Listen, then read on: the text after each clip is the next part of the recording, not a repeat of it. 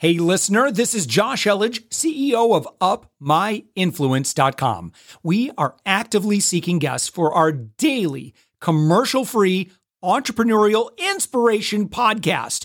If you know someone who is doing 6 to 8 figures in business, send them our way. Just go to UpMyInfluence.com/guest. Let's get on with the show. All right. Hey, everyone. Welcome back to The Thoughtful Entrepreneur. I am your host, Jen Amos. So today I have with me the CEO of Lingua. The website is spelled LIVELINGUA.com, Ray Blakney. Ray, welcome to the show. Jen, thanks for having me. Yeah. Just from one Filipino to another, I have to say, hi, Kuya Ray. So I need to throw that in there at least once. If people are just hearing me on the radio, they can never tell I'm Filipino, right? Because my name is Irish background, right? And you can't tell from my voice because I'm from New England. So it sounds like I'm from Boston. Nobody can tell I have a Filipino background. So I appreciate the mention. Yeah, of course. Even for me too, although I look Filipino, I know that when people hear my voice, they think like, oh, is she just a Cali girl? And all that stuff. But I just thought I'd throw that in there for our editors to include on our show. But Ray, so one thing I like to do since 2020 is do what I call a mental health check-in and really see how people are doing. So Ray, how have you really been doing nowadays? That's a great question. And I feel guilty saying pretty well. 2020 has been a very good year for us. And not even only on the business front, which we'll get into later, but me and my wife had our first son back in January. So if you hear a baby yelling, I'm sorry. My 11-month-old does not appreciate it when I have podcast recordings, even though I have a do not disturb sign on my door. I think it's because he can't read, but he might just be doing it on purpose. So that's happened. Our business has done well as an online language school. Of course, a lot of people decided, hey, I'm going to make the most of COVID and learn another language. So that's done well. And believe it or not, I'm an introvert. So an excuse to stay home all day? Wow, this is great. I don't have to say no to the dinners anymore, right? They're not even happening. So in general, the year hasn't been so bad. The thing I do miss, though, is traveling. I used to travel, speak at conferences around the world. And that I actually do miss. And I'm looking forward, hopefully, to do it again, starting kind of the middle of next year. Fingers crossed, right? And I also love how you said that you're an introvert. I tend to, as an introvert myself, I can really appreciate that. And at the start of the year, when people started to, have to be at home and work from home and stuff like that, I was like, I've been working from home for a decade. Like, what's the difference? Exactly, me too. But I think for me, it was more so, I found like halfway through the pandemic, I started to feel a little stir crazy because it's one thing to choose to work remotely and be at home, but to be told is like another story. And so I've definitely had to learn luckily my husband and I and our dog, we live on the beach. So we get that fresh air like every day when we walk the dog, but still, if you're in the same place long enough, you start to get a little sick of it. That's exactly it. That's exactly it. Like, we miss doing exercise. We usually went to the gym. I practice martial arts. And that is what I miss the most of all of this. I never went out and, had to be a people person all the time, but just that freedom of being able to do that. For example, my parents who live up in Boston, I live in Mexico most of the year, have never met their grandchild. It's their first grandchild they've never met because of COVID. So there are little things like that do bother us. But in general, we're grateful for where we're at. There's a lot of people have a lot rougher than we do. So my wife and I are just taking it day by day. I mean, having a new baby is, for everybody listening who's also had a child, you're not like really going out all the time anyway when you have your first child. So, I don't think our life would have been that different with or without COVID for the last few months. But now it's starting to get old. Yeah, I think that people are, just that FOMO, that feeling of FOMO has been reduced a lot this year, I think. Maybe if anything, they just, like you said, miss certain experiences. Like, even for me, like I just miss taking myself out to get coffee, like by myself or like going to a restaurant. Now it just seems like you have to go through all these hoops and you have to deal with the anxiety of like trying not to cough in public, just to enjoy like anything, right? Exactly. But, it's just great to hear that, you're counting your blessings and you're doing really well. I actually have come to find in doing the show so far that a lot of entrepreneurs, just like you, feel a little guilty because they're like, actually, I'm doing fine. And my business has like tripled in 2020. And that's just, to me, it's just nice to know that there's still hope and that there's still opportunity in these crazy times. Actually, I think, being an entrepreneur comes with a game. I've lost businesses overnight before, right? So you don't go into entrepreneurship if you can't put up with the stress. I actually like to tell people that I think 99.9% of the people in the world should not be entrepreneurs, right? It's just not for everybody. It's become trendy to become an entrepreneur. That's the problem, right? Everybody's trying to sell, be an entrepreneur. You'll be rich in 30 days and you'll be sitting on a beach and, sipping a pina colada. One, that's not what entrepreneurship is. It's ups and downs, very stressful. And for a lot of people, and I come from the corporate world, it's a lot easier sometimes. I sometimes miss forgetting about work at 5:00 and getting my paycheck every 2 weeks and my, guaranteed, and the paycheck being pure profit, as opposed to right now it's like, we might have had a good month, but if we have a bad month next month, that comes straight out of my bank account. It's not like I can spend all this money that comes in. So I think we either get used to these kind of situations more, or being an entrepreneur. Anybody who's stuck to it for a while, and I've been in it now for 13, 14 years, you kind of get used to these kind of things. Yeah, some people, I think, really romanticize the lifestyle of entrepreneurship, and they quickly get their heart broken when they dive into this life. And so, I just, all the social media influencer people making it look like it's perfect. And, for me, I've learned to just stop posting about my lifestyle, because when it's good, of course I want to post. When it's bad, it's like, I don't want to post that, but I've just learned this is my life, and this is just, this happens to just be the way I make money and help people. And that's all it really is. Exactly. Yeah. Actually, there was a saying out there, is I wish my life was as great as it looked on Facebook or something like that. Somebody said it once. And I'm like, that actually is true. So we all see only the good points of everybody else's life on social media. Yeah. And that does do that FOMO thing all the time. It's like, wow, his life is amazing. Her life is amazing. Yeah, we don't see all the stuff in between that Instagram photo where, it's not quite as amazing as you probably think. Maybe they couldn't pay rent last month. But the photo looks great. So, we think it's exactly. So that's what we see in other people's lives online. So stay away from social media a little bit. You'll be healthier mentally for it. Yeah, no, it's very, very true. I absolutely agree with you on that, Ray. Well, Ray, let's go ahead and shift gears here. And first of all, I just have to point out how much I appreciate your energy and your excitement and the enthusiasm you brought on the show. And I know it has a lot to do with you being a new father and your business doing well and just overall doing really well. So let's talk a little bit about your company, Live Lingua, for people that are hearing about it for the first time. And I know we hinted at it a little already, but tell us about your company and who you like to serve. Yeah, so livelingua.com, we're an online language school. We're one of the top 3 in the world. We're the only one who was started without massive venture capital backing. Our two competitors had $10 and $20 million of investment. Live Lingua was started for $59.99. I know exactly the amount because that's what I paid for 1 year of hosting on Bluehost when my wife and I launched the site. I love it. That was our only investment. So my background is I'm a computer engineer, not a graphic designer, keep in mind. So I could make a website, but it looked god awful back in 2008. It was really, really ugly. I still actually have it somewhere just to show people because I'm like, this is how we started. So anybody who's wants to be an entrepreneur and thinks I have to have this slick looking website to build a business, I am proof that you absolutely do not. And so Live Lingua, what we do is we give one-on-one, generally one-on-one, though we do have some group clients, language lessons for the 11 most spoken languages in the world. And our biggest language is Spanish. So about half of our students actually take Spanish. We started a Spanish school. My wife is Mexican. So we actually started a Spanish school and expanded into the other ones later.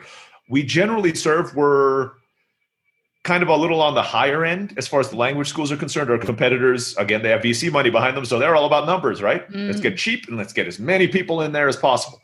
As many Spanish teachers or many language teachers and as many students. We're a little more boutique. We only take the best Spanish teachers. We cost a little bit more, but we guarantee almost that we have much better quality of teaching and material on our end than any of our competitors. We match you to your tutors as opposed to you having to find it yourself.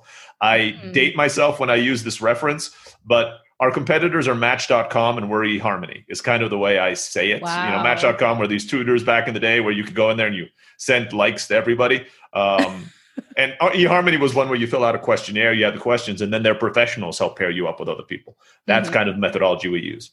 We ask your learning style. You kind of go in and our class coordinators see your learning style, see your goals, and say, okay, you don't have to go through our 200 teachers. I know these teachers. I've worked with these teachers for years. I can say that these 3 are the best fit for you. And we send you their profiles. Like, which one would you like to try? First class is free. And so they pick that one. We set up a class. And then if you like it, you continue classes with us. So that's what we do with Live Lingua. Oh, that's amazing. So tell us about, is there like an average length of time that a student works with you, or does it depend on their objectives? Exactly. It depends a lot on their objective. So sometimes we have students back in the days when people traveled that wanted to get survival levels of a language, French, Italian, Japanese, whatever, just because they wanted to learn enough to survive before going on a trip to these countries. Of course, those people tend to be more shorter term, right? 1 to 3 months. We teach them the basics, the directions, what we call survival language, and we have specific courses for that. And that's short term. Some people do it for mental exercise. We have a lot of older students. And they stay with us for years. These are people who generally might have even had an advanced level of a language, but they want to maintain it because they live in a part of the world where they can't speak that language on a day-to-day basis. There's just nobody for them to speak with. So they take 1 or 2 hours with us every week, and they've been with us for a year. We've had families who have homeschooled who have been with us for 8 years. We started with their kids are 5 and their kids are going into junior high and they're still taking lessons with us right now. We switch teachers for them to get them to different levels, but they've been with us for years. So it varies a lot. But again, because of our model, because we kind of do personalized, our students tend to stay with us longer than the ones in those tutor directories where you just kind of find the tutors yourself and you sign up for 2 or 3 hours. Yeah, it sounds like you're really trying to add that relational component to, between the student and the teacher, because, language at the end of the day is about relationships, Absolutely. And of course, for the travelers, it's like, I need the survival thing. I need to get by. But for people that really want to be immersed in a certain culture, I can see why it's so important for you to be selective in matching the students with the teachers. Yeah, you saw me smiling when you used the word immersed. It's because the language teaching method we use is actually called language immersion. That's how we teach people how to do it. And immersion is not only teaching somebody the grammar. As somebody who took French for 10 years and can't speak a word of it, I know that doesn't work. That's the reason why, despite all those apps out there or those, softwares or books that say, teach you to speak in 30 days. That's not how language learning works. You didn't learn how to speak your native language in 30 days. Right, Again, I have a baby. He's 10 months old. He still can't speak, right? So obviously 10 months of hearing English and Spanish, it didn't work. It takes time, it takes guidance, and there's a methodology to do it. And it's not only the grammar, it's also, understanding the culture. Language is really cultural. People don't always think of that. But, English speakers, and we were talking about before, they speak English in the US, they speak English in the UK, they speak English in the Philippines. But there's cultural differences in words you use. Again, Philippines, they use sir, right? They call you sir and ma'am after everything. Right. When I first started working with Filipinos, I'm like, in your emails, don't say sir. If they're from the UK, only people who are knighted by the queen are sir there, right? You can't say that. But we all speak the same language. There's a cultural reason for that. Yeah. If you're going to learn a language, you need to understand the culture and the history behind it. That's really what we teach. We teach the language. We teach the history. We teach the culture. We want you to be able to understand the jokes. Yeah. And that's really a big sign. It's one of the milestones we set for our students. If you can make a joke in another language and people laugh at it, you're getting advanced. There you go. And I'll give you the English example, right? I mean, you might speak English, but if you go to the UK and you make a joke, they probably won't laugh.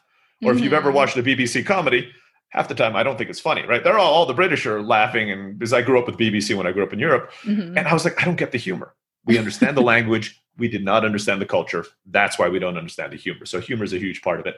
At least for me, that's kind of that's like my measuring stick. If you laughed at my joke, I'm like, I'm getting the language pretty well. Yeah. It's better. It's either that or they laugh at you because you have the language wrong. Yeah, that happens a lot sooner in the language learning process. When I was learning Spanish, I like to tell people that I was pregnant for 3 months until somebody told me embarazado was not embarrassed. That actually means funny. Pregnant. Yeah, everybody just laughed whenever I said it. I'm like, it's because I'm being humble. No, they weren't laughing with me. They were laughing at me. So, so I'm curious in regards to the 11 spoken languages that you mainly teach. Where is English in that? Where is it ranked? English is number 2, tied almost with French. So those are the two. After Spanish, it's English and French that are the 2 most popular languages that we teach. Yeah, that's incredible. Can you tell us about the early stages of your company, Live Lingua, and how did you, what was the first language you were teaching? And then how did you know to start adding the other ones? The fact that you are a 7-figure online language school now, I know that didn't happen on accident. And so there must have been a process for you to get there. Well, partially it is an accident. Partially it's a lot of hard work. I won't say that it was like a plan and a process. We never knew Live Lingua was going to get this big when we launched. So the way Live Lingua started is I was in the Peace Corps. For those who aren't from the United States, it's a volunteer organization. I worked as a software engineer in Silicon Valley and for some Fortune 500 companies in the US first. decided, hey, I don't want to sit in a cube for the rest of my life, and decided to join the Peace Corps. I've known about the Peace Corps my whole life. My dad was a Peace Corps volunteer in the Philippines. That's how we met my mom. And so, technically I like to say I was born in the Peace Corps because they were still working in the Peace Corps for the first 11 months of my life. They sent me to Mexico. I met my wife, and right as we got married, we're like, hey, why don't we start a business together? Not necessarily something I'd recommend to everybody, but it worked out for us. So we started our first business together. It was a brick and mortar language school in Mexico, right? So we were doing language immersion, but in Mexico. Then the Mexican swine flu hit in 2008. For those of you who don't remember, it was supposed to be what COVID is now. It was supposed to be this great pandemic. So they shut Mexico off. Nobody could come in or out. All of our students were foreigners coming to Mexico to study Spanish immersion. So we had no students. Suddenly, everybody canceled. We had no money. We were only 7 months into it. We bootstrapped it, so we, didn't have 6 months of savings. So we had to come up with something else to do. My wife is actually the one who had the idea. Is like, hey, why don't we offer Skype lessons to our old students? They're back home. See when they want to continue. Yeah, at least it'll pay the rent. And we're like, okay, how about I just make a website and see if anybody else wants to do it? Right? 2008. Nobody else was doing this, or nobody significant was doing it at the time. Yeah. Or surprise, one swine flu only lasted 30 days, and then afterwards the country opened up. Everything was fine. But 6 months later, we were making much more money on our online school, working 1 hour a day, than we were on our brick and mortar school, which was also successful, but it was taking us 10 hours a day, 12 hours a day on some days to run it. Yeah. So that's kind of how Live Lingua was born. So we did that. We launched in English, but I made microsites instead of Live Lingua. Live Lingua was our corporate site, and then I made all these mini sites to go with it. And that's how Live Lingua was born. So we had 11 sites, and eventually we merged them back into Live Lingua, kind of as a corporate to make a brand out of it. We sold our brick and mortar schools. We ended up having three branches of our brick and mortar school. We sold those off in 2012. Wow. And we've been dedicating exclusively to the online school ever since then. So that's kind of how it happened. Growing to 7 figures, I can't say I didn't have a business plan. It's not like we sat down like, here's our 5-year plan, and we're going to, no.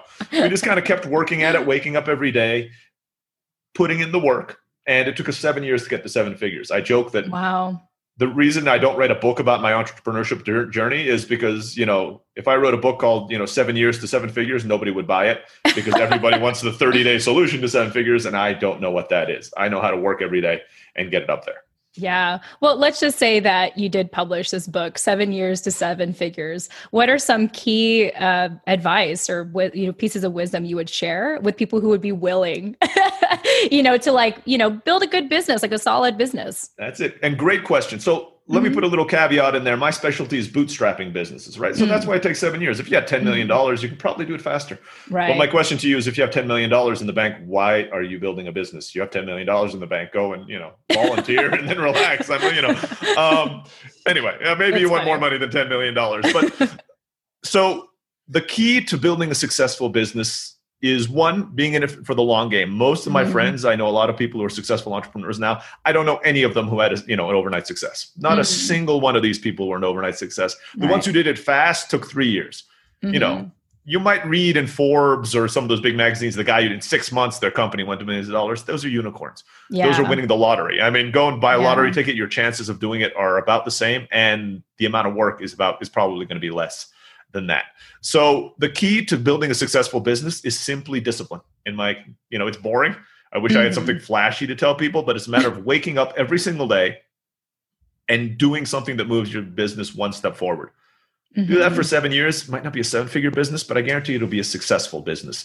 Successful being, maybe you're bringing $100,000, $200,000 a year in profit. For most people, that's huge. So that's one of my first tips. Number 2, the only hack I'm going to give you, because I hate giving hacks. Hacks imply that there's some kind of shortcut to get things there. True. But there is one hack. Move to another country. If you're in the United States, you want to get a 400% raise, move to Latin America. Wow. Get over your fear. It's not as scary as people think. Move to the Philippines, move to Bali. There are all these amazing places in the world that have great internet.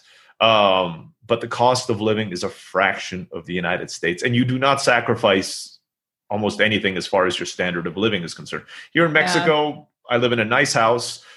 I drive a Hyundai, so it's not like I drive a fancy car, but I have a cook, I have a maid, I have a night nurse and a day nanny to take care of my son. Help us while we're working. In the United States, absolutely no way we can afford those things. No. None whatsoever. If you're just starting off your business and you kind of started as a side hustle and it's making $1,000 a month, that's it. That's enough to quit your day job, move to Mexico. That'll make you middle, upper class here in Mexico. You'll have a decent house in a safe place. And then you can dedicate yourself full time to that business, think that 1,000 up to 5,000, up to 10,000, then move back to the US. Then you have a $10,000 a year business and you're good. But your hack is to move to another country. You like the beach, you like the mountains, doesn't matter. Pick a place in the world, go there, great food. And you might learn another language as a bonus while you're there, right? Pick up the language of the place you're at. Yeah, Ray, I really love that advice. I think you're the first person who's really provided that piece of advice that I've interviewed so far on the show. And very often my husband, he's kind of like a jaded veteran, I like to call him. And he's always like, we got to leave America. Like we got to move somewhere else. Come on down. Oh yeah, no, we talked about Mexico. We definitely have our sights for certain places outside of America. And, fortunately, being a Cali girl, I, having moved to the East Coast, I didn't realize how much cheaper it is to live out here. So I definitely can appreciate moving somewhere else and not much has changed, especially with the pandemic. You're just going to be in touch with people virtually anyway. So, who knows how long this is going to last, but if you're going to build a business and you need to kind of stretch that dollar, like it's okay to get out of your comfort zone, and live somewhere else for a little bit. There are worse places to be than sitting on the beach. Like you guys are in Virginia, but in Mexico, sitting on a beach, eating a taco that costs you 50 cents for lunch and building your business because the internet here, maybe you won't get the gigabyte connection, but you can get 500 megs. I mean, more than enough for you to modify your website. I mean, you and I are talking on this connection. It's great. I mean, I have no problems at all with the internet connection. And you're in the US time zone, which is why I recommend Mexico, even Latin America to a lot of people, because from the city I live in Mexico, I can be in Dallas in an hour. I can be in LA in 3 hours. I can be, in Boston in 5. Yeah. It's like if you live in California, getting to Virginia Beach probably takes you longer than that. I mean, it's true. You got to make connections. So I'm not even that separated from the United States when I live here. I have multiple HBOs. I watch Netflix. There's a Costco down the street. I mean, like really, I'm not sacrificing much, but everything's half the price. I love it. Ray, I have thoroughly enjoyed our conversation today. Thanks again so much for being here on The Thoughtful Entrepreneur. Jen, it's been a pleasure. Thanks for having me. Yeah. And once again, to our listeners, this is Ray Blakney, who is the CEO of livelingua.com. The website is spelled LIVELINGUA.com. With that said, thank you all so much for joining us, and we'll chat with you in the next episode. Tune in next time. Thanks for listening to The Thoughtful Entrepreneur Show. If you are a thoughtful business owner or professional who would like to be on this daily program, please visit upmyinfluence.com/guest. Now, if you've got something out of this interview, would you share this episode on social media? Just do a quick screenshot with your phone and text it to a friend or post it on the socials. Now, if you do that, tag us with the hashtag UpMyInfluence. Each month, we scour Twitter, LinkedIn, Facebook, and Instagram. We pick one winner from each platform, and you get crowned king or queen of that social media. Now, what do you win? We're going to promote you and your business to over 120,000 social media fans, totally free. Now, can you also hook us up? Now, in your podcast player right now, please give us a thumbs up or a rating and review. We promise to read it all and take action. We believe that every person has a message that can positively impact the world. Your feedback helps us fulfill that mission. And while you're at it, hit that subscribe button. You know why? Tomorrow, that's right, 7 days a week, you are going to be inspired and motivated to succeed. 15 minutes a day. Now, my name's Josh Elledge. Let's connect on the socials. You'll find all the stuff we're doing at upmyinfluence.com. Now, thanks for listening, and thank you for being a part of the Thoughtful Entrepreneur Movement.